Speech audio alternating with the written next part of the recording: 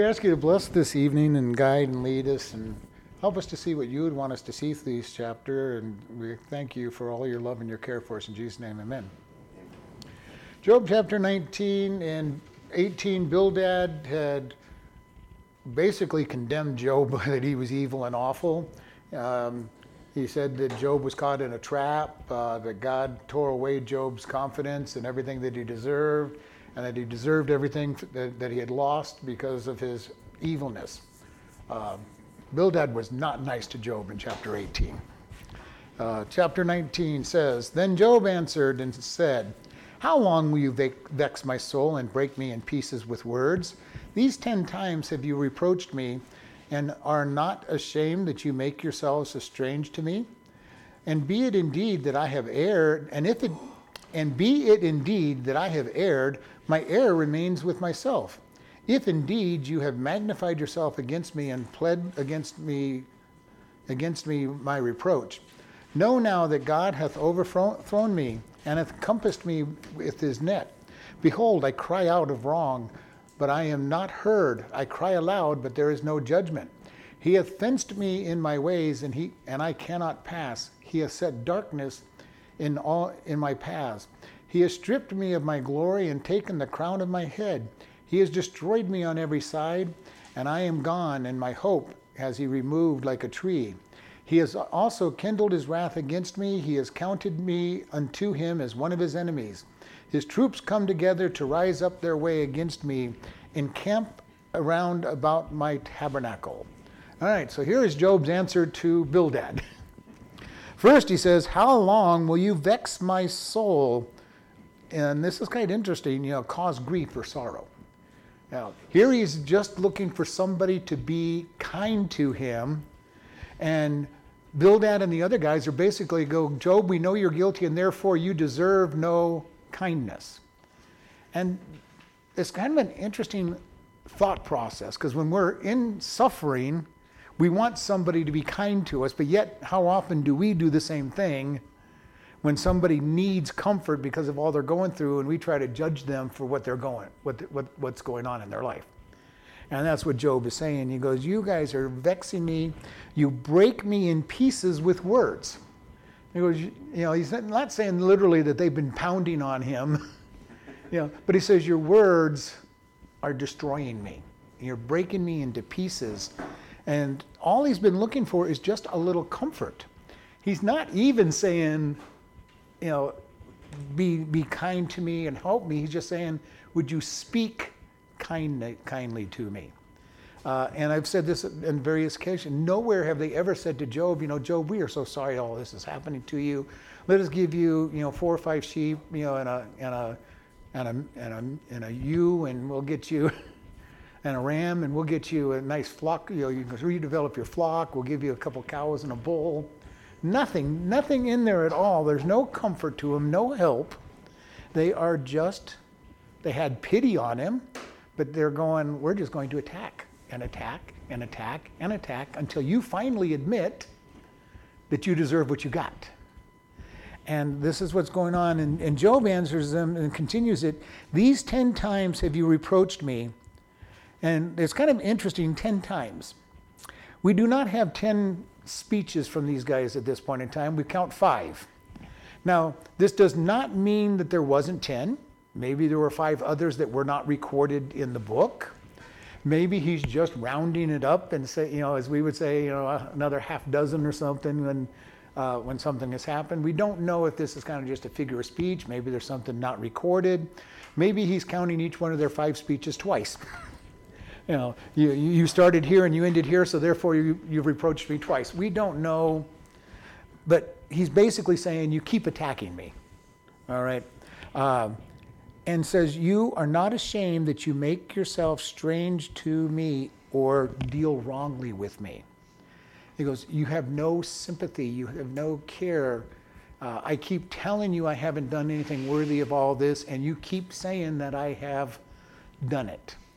And he's chastising them, saying, where is your sympathy? Before, a couple of chapters back, he says, you are terrible counselors. I would never do anything like this. Even if you were guilty, I would have been kind to you. And they still have not stopped their attacks. And then he goes very interesting, and be it indeed that I have erred, if I really have erred this bad, then my error remains within myself. He goes, even if I had erred, it's between me and God, not you and me.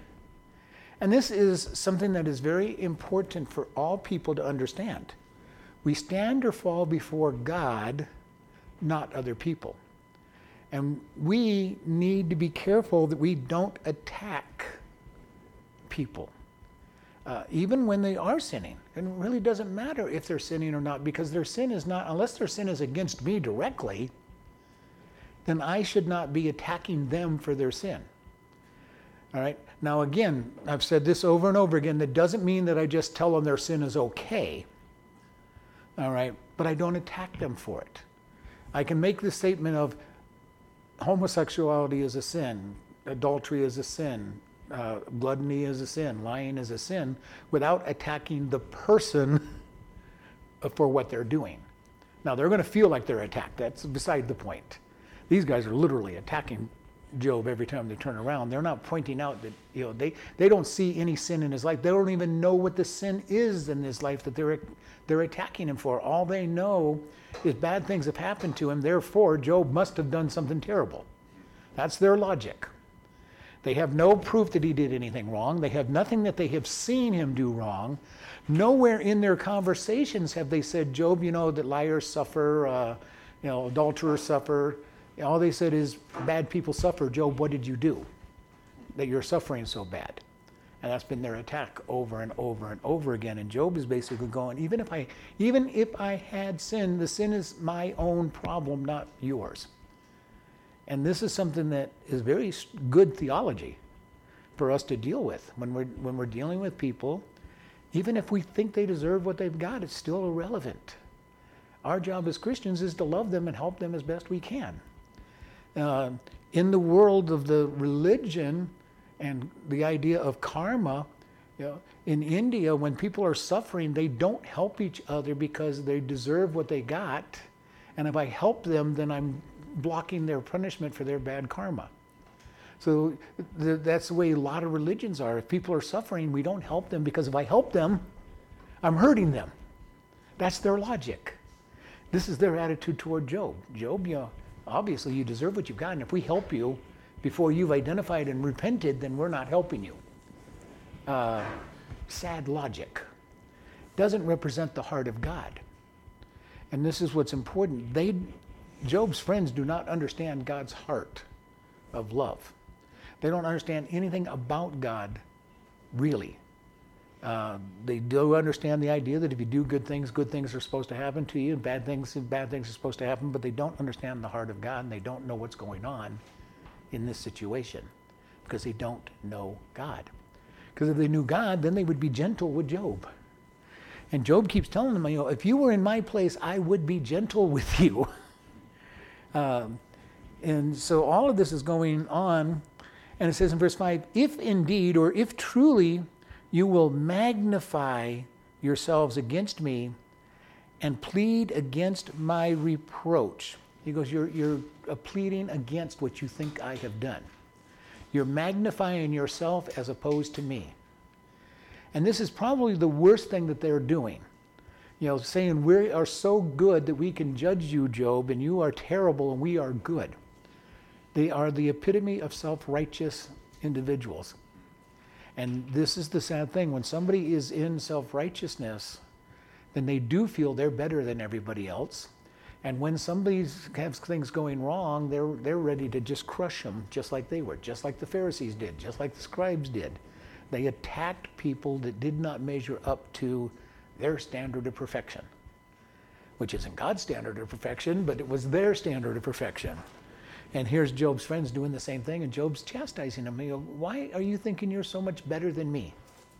Is what his statement here is saying. You think that you are better than me? You're exalting yourself and putting me down. And this is the thing about self-righteous people. They have to put others down to show how good they are.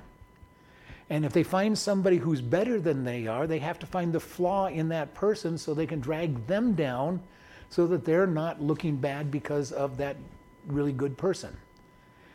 Self-righteousness does not show love, does not show kindness. And when we are truly righteous, we don't need to be proving that we're righteous because we're standing in God's righteousness and we know it's his righteousness. And I don't have to go, well, just look at me. I didn't get mad at that person, and I love that person, and I helped that person, and just look how good I am, and point out all the good things so everybody knows how good I am. That's self-righteousness. And when we look at God's righteousness, we know that there's people who are very righteous and they don't say a word. They just live out their life. And we get to watch them and go, wow, they didn't get after that person when they were mean to them. Matter of fact, they even treated them kind. They didn't mention anything about it. We notice true righteousness without it being pointed out. And this is what Job is saying. You are exalting yourself. Verse 6 says, know now that God hath overthrown me and have compassed me with his net. Now here Job is talking about how he sees things. God is attacking me, is how he's looking at it.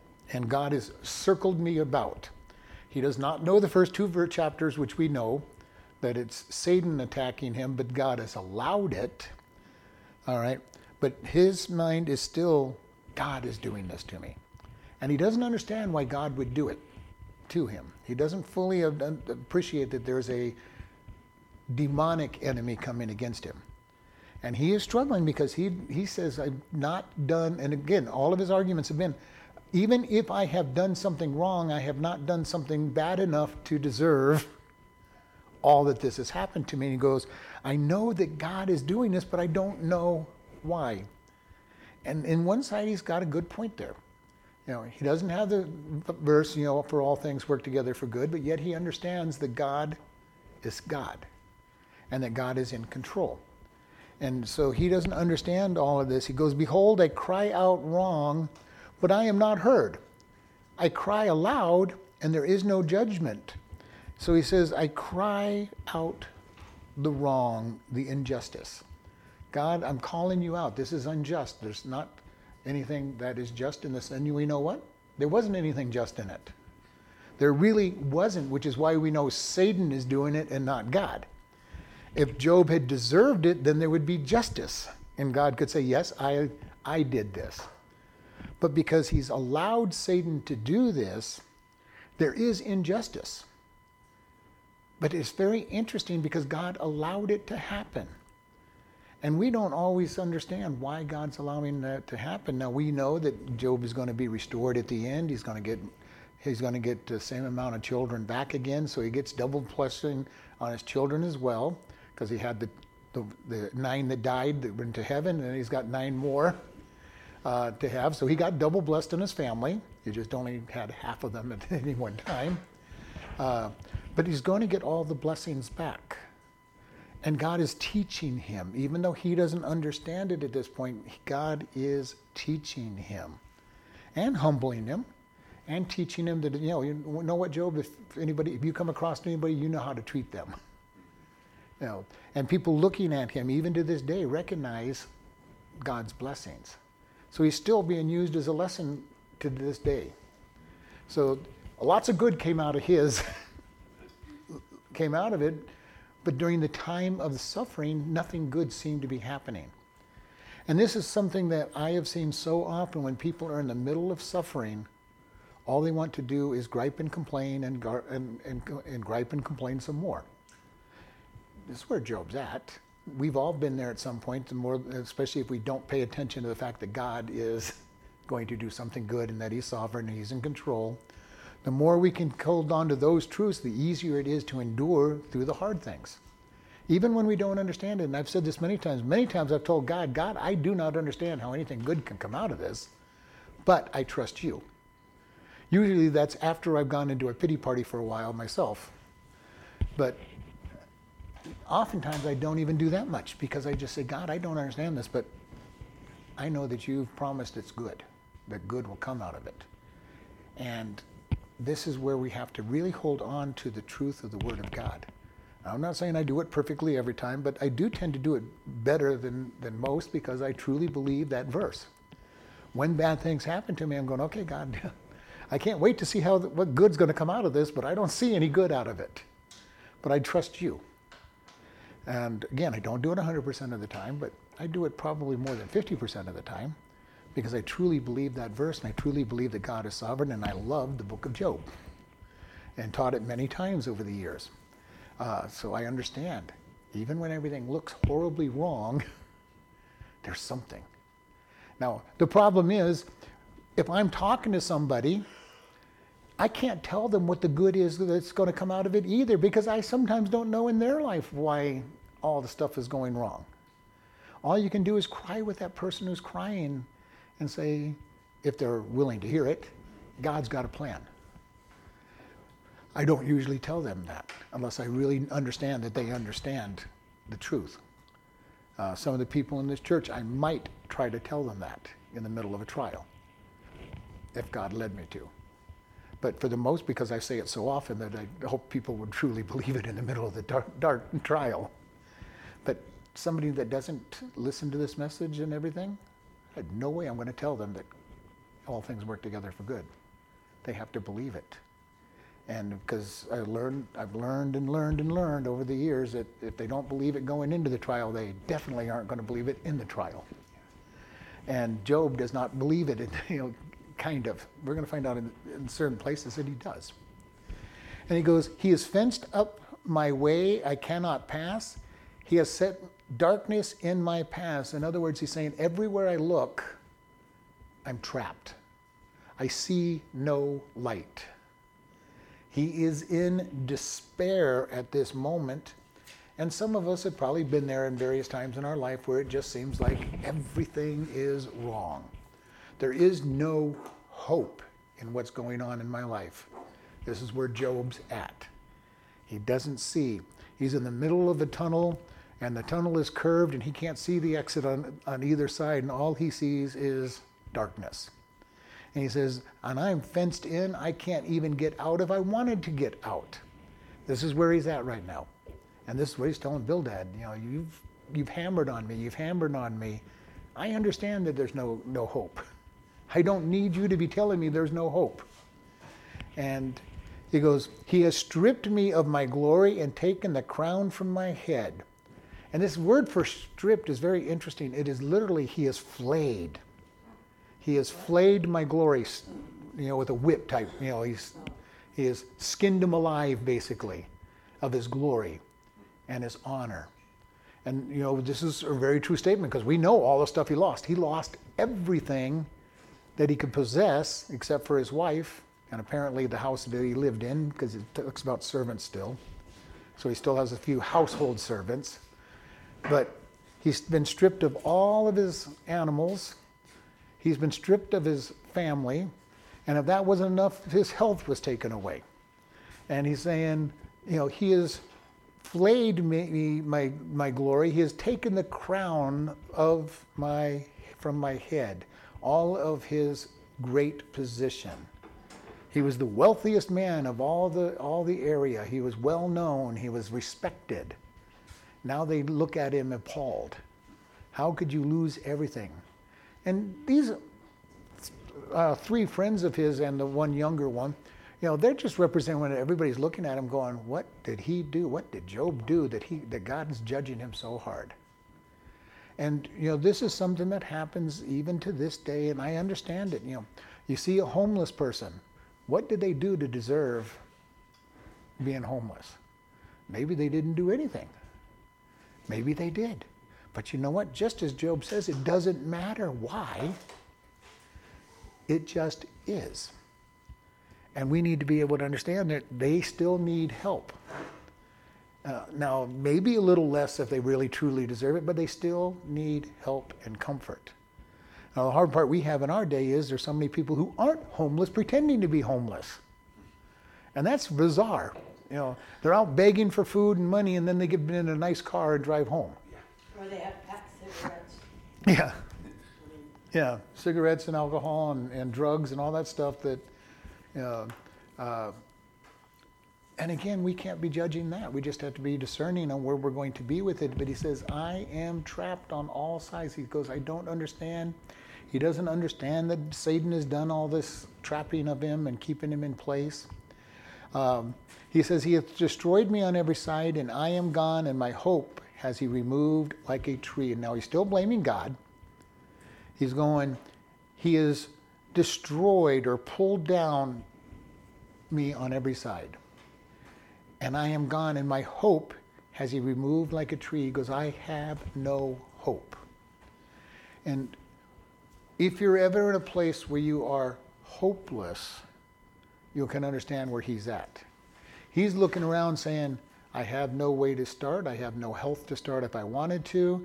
God is against me, so it doesn't even make any sense for me to go out and do anything. My health is gone. And everywhere he looks, he has no way to start over. But his health wasn't gone. He'd be, okay, all I need is a few sheep and a few goats, and I'll start all over. You know, I'm a successful businessman. I did it once. I'll do it again. Like most businessmen keep saying, you know, I did it once. I'll do it again. I just have to start all over again. But he doesn't have the health and strength to be able to start all over again. He going, I am deadly sick. All I can do is sit here and scratch my boils and suffer in pain. I cannot go out and herd sheep and goats anymore. I cannot go out and take care of my fields. I can't take anything. And I have no hope. And being without hope is a really hard place to be. All right, verse 11. He hath also kindled his wrath against me, and he counts me as one of his enemies. His troops come together and rise up their way against me and encamp around about my tabernacle. So here he's really getting down to the brass tacks of how he's looking at God. He goes, God's wrath is against me. And, you know, one thing, if God's wrath is truly against you, you're in trouble. Now, he doesn't realize it's not God's wrath that's against him, but he's feeling it. And his attitude is, if God didn't want me to go through this, it would not be happening. And on that side, he's true. And because it's happening, it must be God who's doing it. That half of his argument is not true. The first half is God would not let this happen, and that would be true. But he says God is the one doing it, which is not true. And we know that it is Satan that is doing the attack. And it says, he counts me as one of his enemies. Now again, we know that God's statement was not that Job's an enemy. He said Job is an upright and perfect man that hates evil. Job's testimony before God is a man of righteousness, a man of holiness. But Job is so far removed from where he's at that he does not recognize all of this. And again, remember, the argument from these friends is prosperity gospel. If you do good, you get blessed. Job believes in the prosperity gospel. We see this all the way through until the very end. He believes in the prosperity gospel.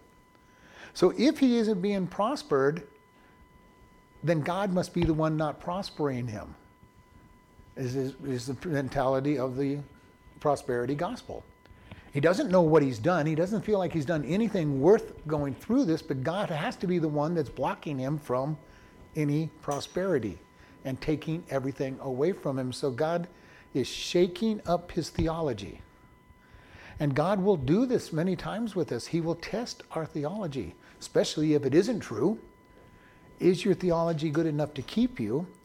Or even if it is true, are you going to believe what you truly believe? And is it going to hold up during the attack? And this is why I've said it so many times, and I do truly believe it. Don't forget in the darkness what you learned in the light. I love that statement and I don't know if it's original with Chuck Smith, but he's the one that I heard it from. But it's a very true statement. God teaches us things during the daylight while it's easy. Then he puts us in the trial at night to say, do you believe what you learned? And that is tough. Job is being trained. Job, you believe in the prosperity gospel. Everything's taken away. Now what do you think? Is your trust in me, or is your trust in the blessings that I have given you? And ultimately, this is the problem with the prosperity gospel. Outside the fact that it's not true, but is my trust in God, the giver, or is my trust in the stuff that I've been given? And it's so easy to shift our trust from the giver to what is given, because we just get used to it. And Job's having to be, who is it that I believe in? What do I believe in? And this is his trial that's going on, and it's a trial that we face frequently. Do I trust God, or do I trust the stuff that I have? And so this is all that's going down, and he goes, God has put his troops against me. They have encamped about my tabernacle, or my life, my body. So he says, God's very angels are coming against me. This is how he feels, because he's going, if God had wanted me, his angels would keep everything away from me. And because all this stuff is happening to me, his angels must be doing it. All right, so his focus is wrong, his understanding is wrong, but he is trying to figure things out. All right, verse 13. He hath put my brethren far from me, and my acquaintances are verily estranged from me. My kinfolks have failed, and my familiar friends have forgotten me. They that dwell in my house and my maids count me as for a stranger. I am an alien in their sight. I called my servant, and he gave me no answer. I entreated him with my mouth. My breath is strange to my wife, though I entreated her for the children's sake of mine own body. Yea, young children despise me. I arose, and they spake against me. All my inward friends abhorred me, and they whom I loved are turned against me. Now this is really sad when he's saying, everybody who knows me is against me. Now in this statement, he's almost true, by the looks of things going on. He goes, he has put or removed my brethren far from me. So all of my close family have been pulled away. And my acquaintances are estranged from me. You know, he's got 4 of them right there, and they're not being comforting at all. So he's going, everybody I know is far away. Have you ever been in a test from God where it seems like you are all alone? It happens. Part of that is the test. Who are we going to trust? Are we going to trust God, or are we going to trust our feelings? And this is where it becomes critical for us to say, I trust God and his word, no matter what my feelings tell me. Because one thing that usually happens is our feelings lie to us. I am all alone. Well, Job wasn't all alone. He had God at the very least. But he wasn't all alone because he had God.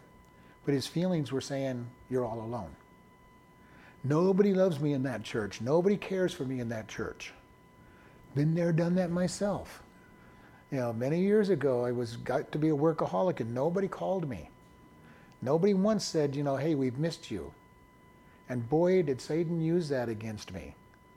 You know, I've missed 7 weeks in a row, and nobody has said a word. Nobody has bothered to call or write a letter. That 7 weeks turned into a year and a half of walking away and saying, nobody cares. Now, I am absolutely sure there were people in that church that cared. I never went back to that particular church.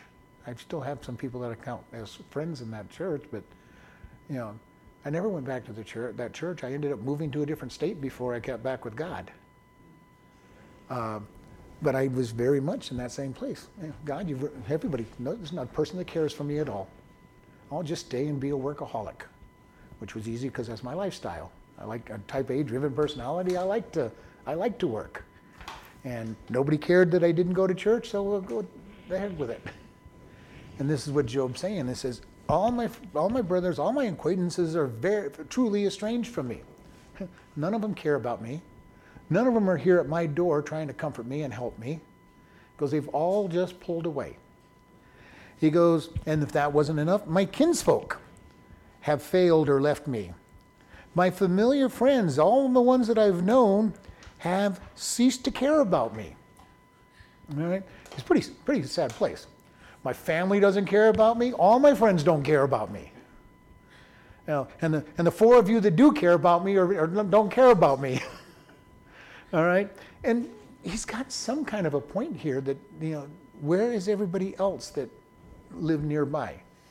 Where's his uncles and his nephews and his cousins and his mom and dad? Maybe they were dead, we don't know, but he's saying, all my family's gone. All my friends are gone. There's nobody who cares enough to come and see how they can help. Now the problem with this, how to help somebody when they're down in the first place, is usually they get mad at you for even offering to help sometimes. And it's kind of an interesting place, because this happened to me just recently, where I'm talking to somebody and going, what can we do? I don't know. I just feel so miserable. God, God's out to get me, and and I don't know why all this stuff's happening. And you're going, well, how can we help? But they're already so miserable that they don't even know how to ask for the help. And that can happen frequently. And it kind of puts us in a place where, God, how do I help this person? What do I do? They don't seem to know what they want or what they need, and don't know what to do. And then that drives them farther back from you, because they don't know what to do, and they feel bad, and you're not able to tell them what you need, and all of this problem that happens. He goes, they that dwell in my house and my maids count me as a stranger or loathsome. So he goes, my servants don't want to even be around me because of how bad things are. And think about this. When his friends first came to him, where'd they find him? In a pile of ashes, scraping his boils with a potsherd. Looking miserable. Probably smelling miserable. And his servants, he's saying, none of them want to have anything to do with me. They treat me as a stranger. I am an alien in their sight. I called my servant, and he gave me no answer. I entreated him with my mouth. He goes, I called my servant, and they didn't respond. Well, that's pretty bad when your servants don't come to the call. So he's really into this whole pity party right now. My life is miserable. Nobody cares. And when you get to that point where you say nobody cares, you're in trouble. Because then you'll start doing things that you never would have thought you would ever have done. In my case, walking away from church, not reading the Bible, not praying, for almost a year and a half, 2 years, to walk away. Why? Because I went into a pity party. Nobody cares. I've been serving that church for over a year and a half, and nobody cares that I haven't been there for these weeks. We need to be very careful, because that pity party can totally destroy us. Job is going to turn around a little bit here, but he's being driven down in this pity party. He goes, my breath is strange to my wife, or loathsome to my wife. She did not want to be away from him, around him, by his perception anyway. All right, remember, this is all his perception on what's going on. He goes, my own wife thinks I am loathsome. My breath is loathsome. Even though I entreated her for the love of the children, for the children's sake of my own body. He goes, we're married. Won't you spend some time with me? And she did not want to have anything to do with him. And what did she tell him at the beginning? Curse God and die. Maybe by love, maybe by dislike, we don't know. He treated it as if it was dislike. She doesn't want to hug me, she doesn't want to kiss me, she doesn't want to have anything to do with me. Now my friends aren't doing it, my family's not coming, my servants aren't coming, now my wife does not want to have anything to do with me. It's a pretty sad point of view that he is looking at. And then he follows it up with, young children despise me. I arose and they spoke against me. So even little children are saying bad things about him, at least again, from his perspective. And the last one, my inward friends abhorred me, and they whom I love are turned against me, are changed against me. So he's saying, everybody that I love is against me. Inward friends? But they're inward. They're the ones that he closest to him. Okay. Close Like friends. Best friends. Yeah, well, close friends, not necessarily best, but close friends. People I counted as close acquaintances. Oh. Not the ones that were just acquaintances, but my friends. Oh. So it's the deeper meaning of the term. Not just, okay.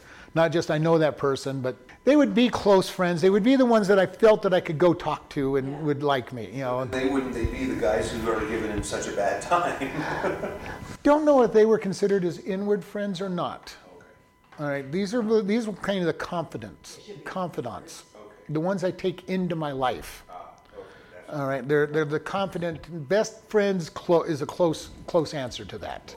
Not necessarily the complete answer to that, but these are people that he feels comfortable around. He thinks that they should be the ones that would actually, him telling them, I haven't done anything wrong, should say, yeah, we truly understand that. We don't know what's going on, Job, but we still care and love you, instead of judging him. And everybody is pulling away from him, which goes to show, you know, how bad he is. And now he's going through the same problems that most rich people have.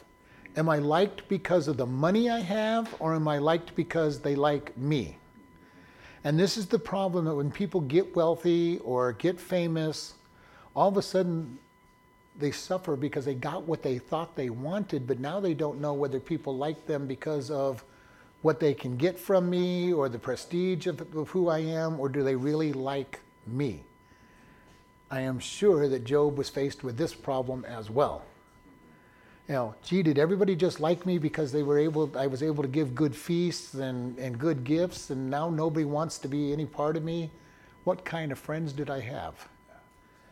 And so he is, again, another, this is just another suffering he's looking at. Everybody I thought liked me doesn't like me. They're all avoiding me. Now again, it could be just as simple as they don't know what to say or what to do, so they are kind of avoiding him, but not for the reason that he thinks they're avoiding him. They just don't know what to do.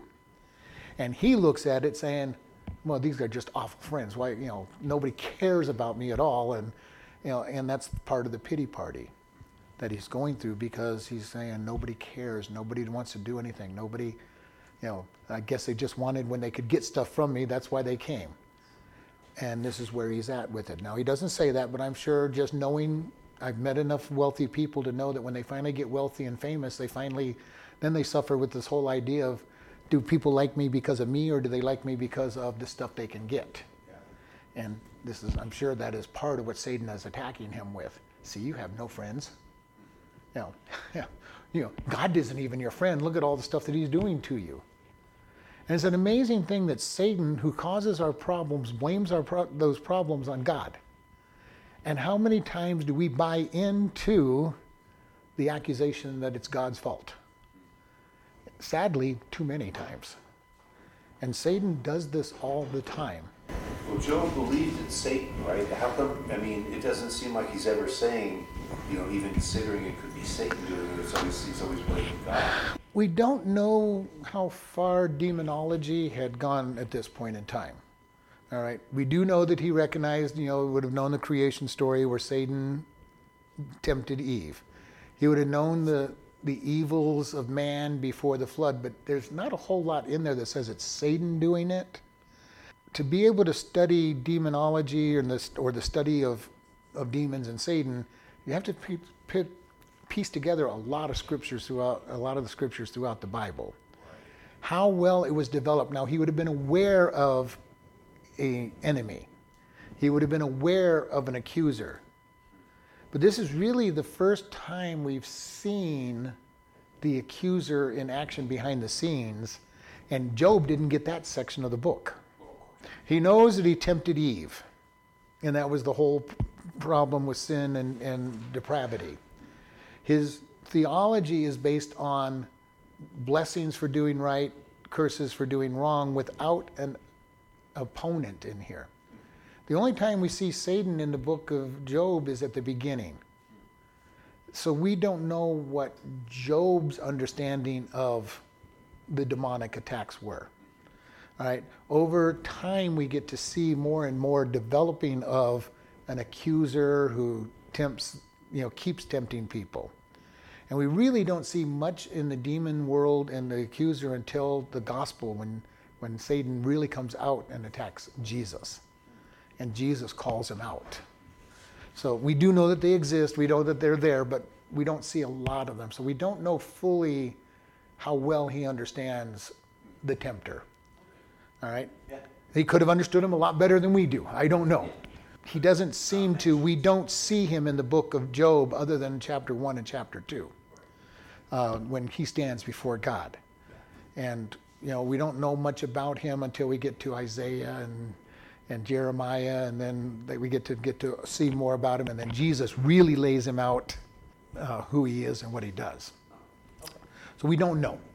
He could have had a better understanding than we know, but he doesn't seem to understand this. His life has been built around reaping and sowing. You get what you deserve, and if you have bad things happen and there's no enemy that's responsible, it's because you deserved it. And this is the problem that Job is having, and this is what God is trying to show Job. Job, you do not understand the world and what's going on it. And so toward the end of it, he's going to show him, probably been revealed to him what happened before the start of the story. So Job, now let me tell you about this first part of it so that you know what was going on here. When you kept blaming me, it wasn't me. And then we get a big development of who the enemy is. Again, where's Job at this time? I don't know. We don't see Satan being mentioned anywhere outside of chapter 1 and chapter 2. So it doesn't appear to be a very large study on demons. All right, let's see, where were we? My friends abhorred me. All right, verse 20.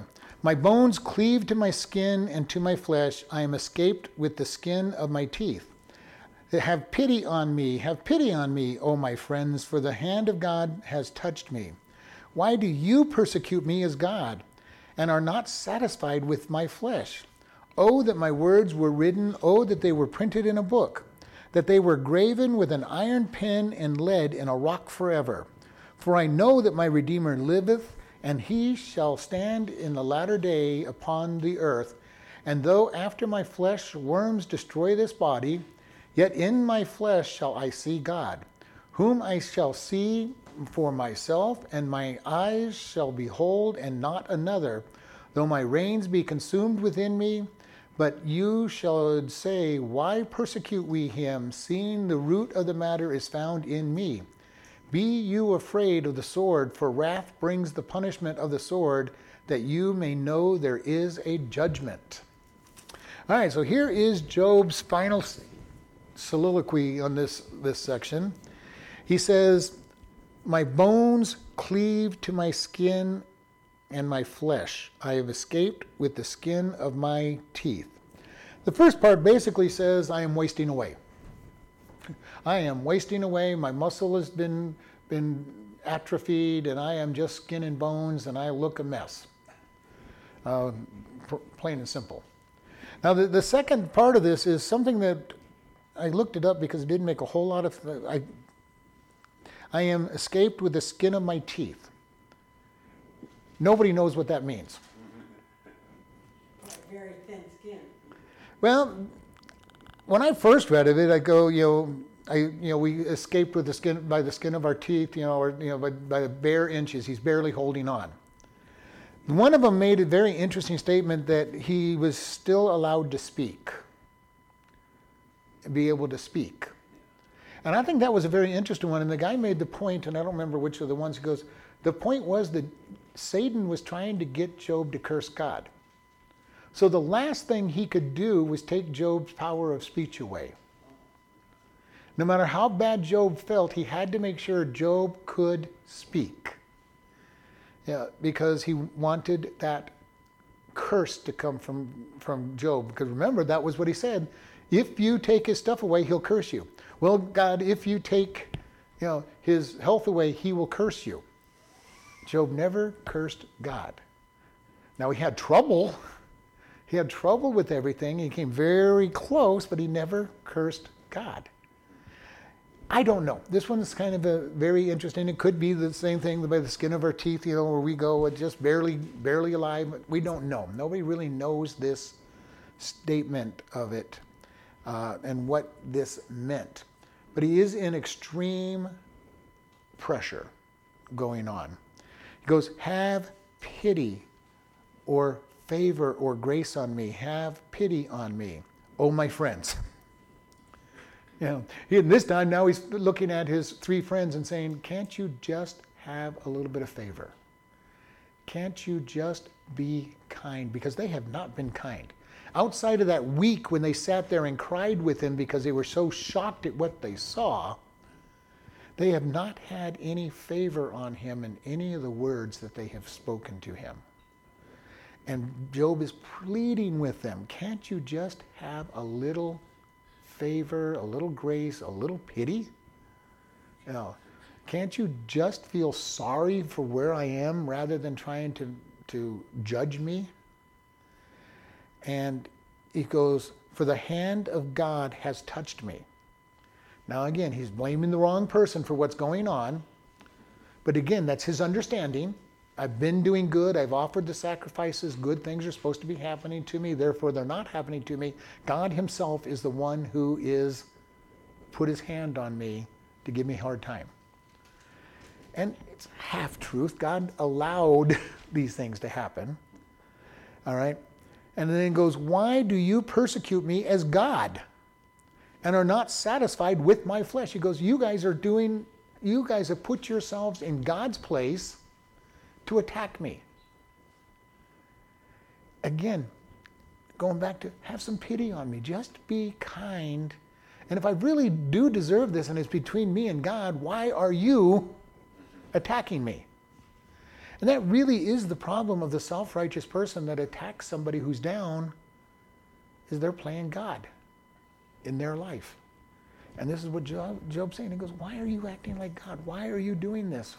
How come you're not happy with just what I'm going through and bringing comfort to me? And these are valid arguments that Job is making.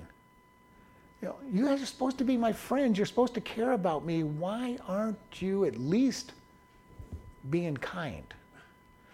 Or why aren't you having a little bit of pity, a little bit of favor toward me, a little bit of grace? And this is the most important thing for us. First, to understand God's grace toward us. And his grace is so wonderful because he does not give us what we deserve. He gives us what we don't deserve. His grace. He gives us everything that we don't deserve. And he's telling them, can't you just give me a little bit of favor? Even if you don't think I deserve it.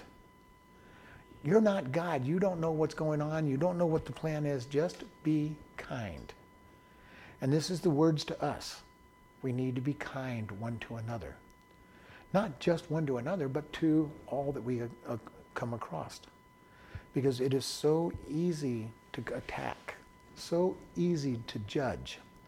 These men were judging, and they don't know the whole thing. They don't know the first two chapters either. None of the characters in this book, other than God and Satan, know the first two chapters. The rest of them are all judging what they see. Job is judging, I didn't deserve all this bad stuff. His friends are judging Job, you had to have done something, even though you're not admitting it, you had to have done something because this doesn't happen to good people. They're all judging, including Job. And there's no mercy, no kindness. Then he gets something very interesting here. Oh, that my words were now written. Oh, that they were printed in a book. Well, they did. He got his answer. And his book is still being read 4,500 years later. Or his story still being read 4,500 years later. That's interesting. And he's just pleading, I just want my story told. Maybe somebody will understand my story, but I just want it told. You'd be surprised when it's been told. Oh, that they were graven or carved with an iron pen or a diamond-tipped pen on a rock forever. Now, written in a book, but I don't know that it was written on tablets or a statue or whatever. But this is his statement. I just want my story told. I want somebody to see what's going on. Maybe because he understood that usually in a book there's this little prelude that tells you why things happen. And he's going, maybe he's saying, I would love to read it myself. I would love to know what's going on so that I know the story. And this is one of the things I like about reading books, because you get told what people are thinking. in the book as well. You don't see it in movies. When you're in a movie, you don't get the thoughts unless they do some really crazy, thought processes and dream sequences and everything. But in a book, they will often say, he said this thinking this, or he was thinking this, and you get the whole thing of it. And you get the stage laid before in writing that you don't get in experience. And Job saying, I just wish this was all in a book. Then maybe I'd be able to go back to read it and see what's going on. And and I want it in a book, a printed book. I don't want it graved on granite so that it can't be taken away again. Little did he know that when he made that statement, it was going to happen. Most of it. Goes, for I know my Redeemer lives, and that he shall stand in the latter day upon the earth. Now this is a very interesting statement. And this is one that people look at and say, this is so advanced theology that there is no way that Job could have known it, which is why they try to date his book way, way past when it is, because he goes, I know my Redeemer lives. My Savior, my God, lives. And that he shall stand in the latter day. That he will stand on the earth in the latter day. This is talking about the millennial kingdom. Job is talking about the millennial kingdom 4,500 years early. And people will say, there's no way he can know this. There is no way he can actually have that confidence that his Redeemer lives and that his Redeemer will reign on the earth at some future date. This is powerful theology that he just lays in a single sentence. My God lives. This is before God meets with Moses and says, my name is I am. Long before that period of time. And Job is saying, my Redeemer is alive. I know that he lives and that he will rule on this earth. Powerful stuff. That there is no way that we would be able to think that he should know this kind of teaching. And yet, he says it very clearly. My Redeemer lives and shall stand in the latter day upon this earth. My God lives and he is going to reign on this world. He had some indication. He probably knew the Genesis story. He knew that God created. He met with Adam and Eve every evening. And he's going, there's a time coming when God is going to restore everything and be back on this earth. Maybe I didn't really understand Jesus coming and dying for sins or anything, but he definitely understood that he will stand on the earth at the end days. Goes, and though after my skin worms destroy this body, yet in my flesh I will see God. He understood resurrection. He goes, and my flesh is going to be destroyed. It's going to be worm-eaten and it's going to deteriorate. He goes, yet in my flesh I will see God. Resurrection was being taught all the way back at Job's day. He understood that there would be a resurrection, that you would die, your body would disappear, and yet you'd get your body back to stand before God. Because that's exactly what he says. In my flesh I will see God. Even though my body has been eaten by the worms and be destroyed, I will still see God in my body. Again, this is a advanced theological statement that Job is making. Job knew God. He understood God in a very deep way, which is why he's able to trust God. He says, my Redeemer, my Savior lives. I don't understand anything about what's going on, but my Redeemer lives. Even if I shall die and the worms eat my body, I will still stand before him in my flesh at some point in time. What kind of confidence does he have? He has the perfect confidence just like we do. I'm going to die, I'm going to go stand before God, and then eventually I'm going to get my resurrected body, and then I get to stand before him in the flesh, in a fleshly body as well. What confidence Job had, because he started to understand a little bit about God. He's struggling, granted, and so would we if we were in his place. Maybe we would have fallen a lot worse than he did. But he's struggling, but he says, my Redeemer lives, and even if I die, I'm still going to stand before him in a glorified, redeemed, resurrected body. Beautiful statement that he has on this. He goes, whom I shall see for myself, with my eyes shall behold, and not another, though my reins be consumed within me. Again, resurrection. I am going to see God. I'm going to see him with my very own eyes, and not another set of eyes. And I shall behold him even if my reins or my inner parts, my kidneys and my intestines are consumed within me. All right? So he's saying, I'm going to lose my entire body, but God's going to give me my body back. And I am going to see him with my very own eyes.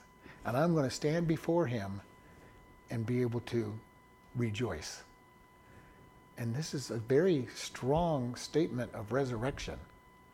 And people will go, well, they didn't understand resurrection. Well, Job sure understood resurrection. Noah understood resurrection, because he talked about the whole thing about being redeemed. So resurrection has been a long-term message to the church and to the people. And Job understands it. No matter what happens to me, I get to stand before God in my new body when I'm resurrected. That is confidence. He has the same confidence that we have, more developed in our day and age, because I've said this so many times. I am not worried about death, because to be absent from the body is to be present from the Lord, and then when we return, we'll have our new glorified bodies, so that we'll have the resurrection, the rapture, we'll get our glorified bodies, and we'll come back with perfect bodies that get to talk to God. And they're our own eyes, our own body. Job understood this. This is how he has his confidence in God, even though he doesn't understand what's going on.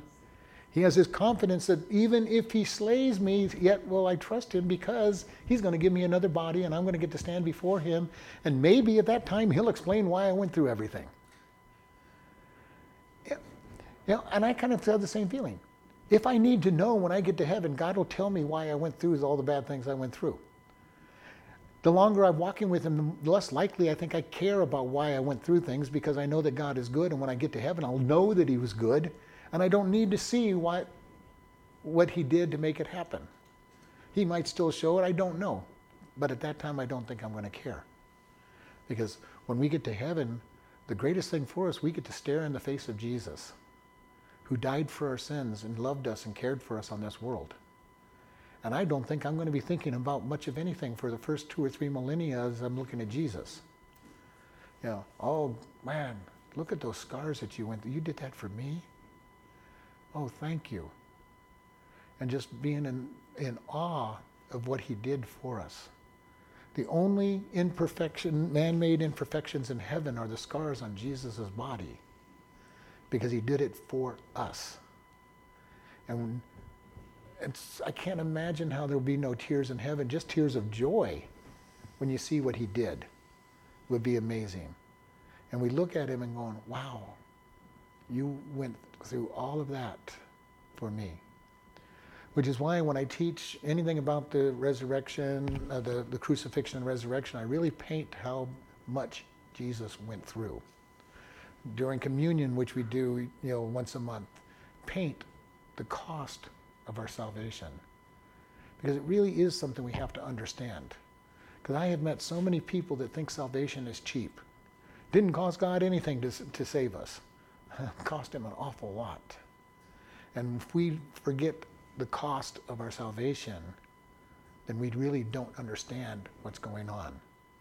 And we don't understand, and we take it so lightly.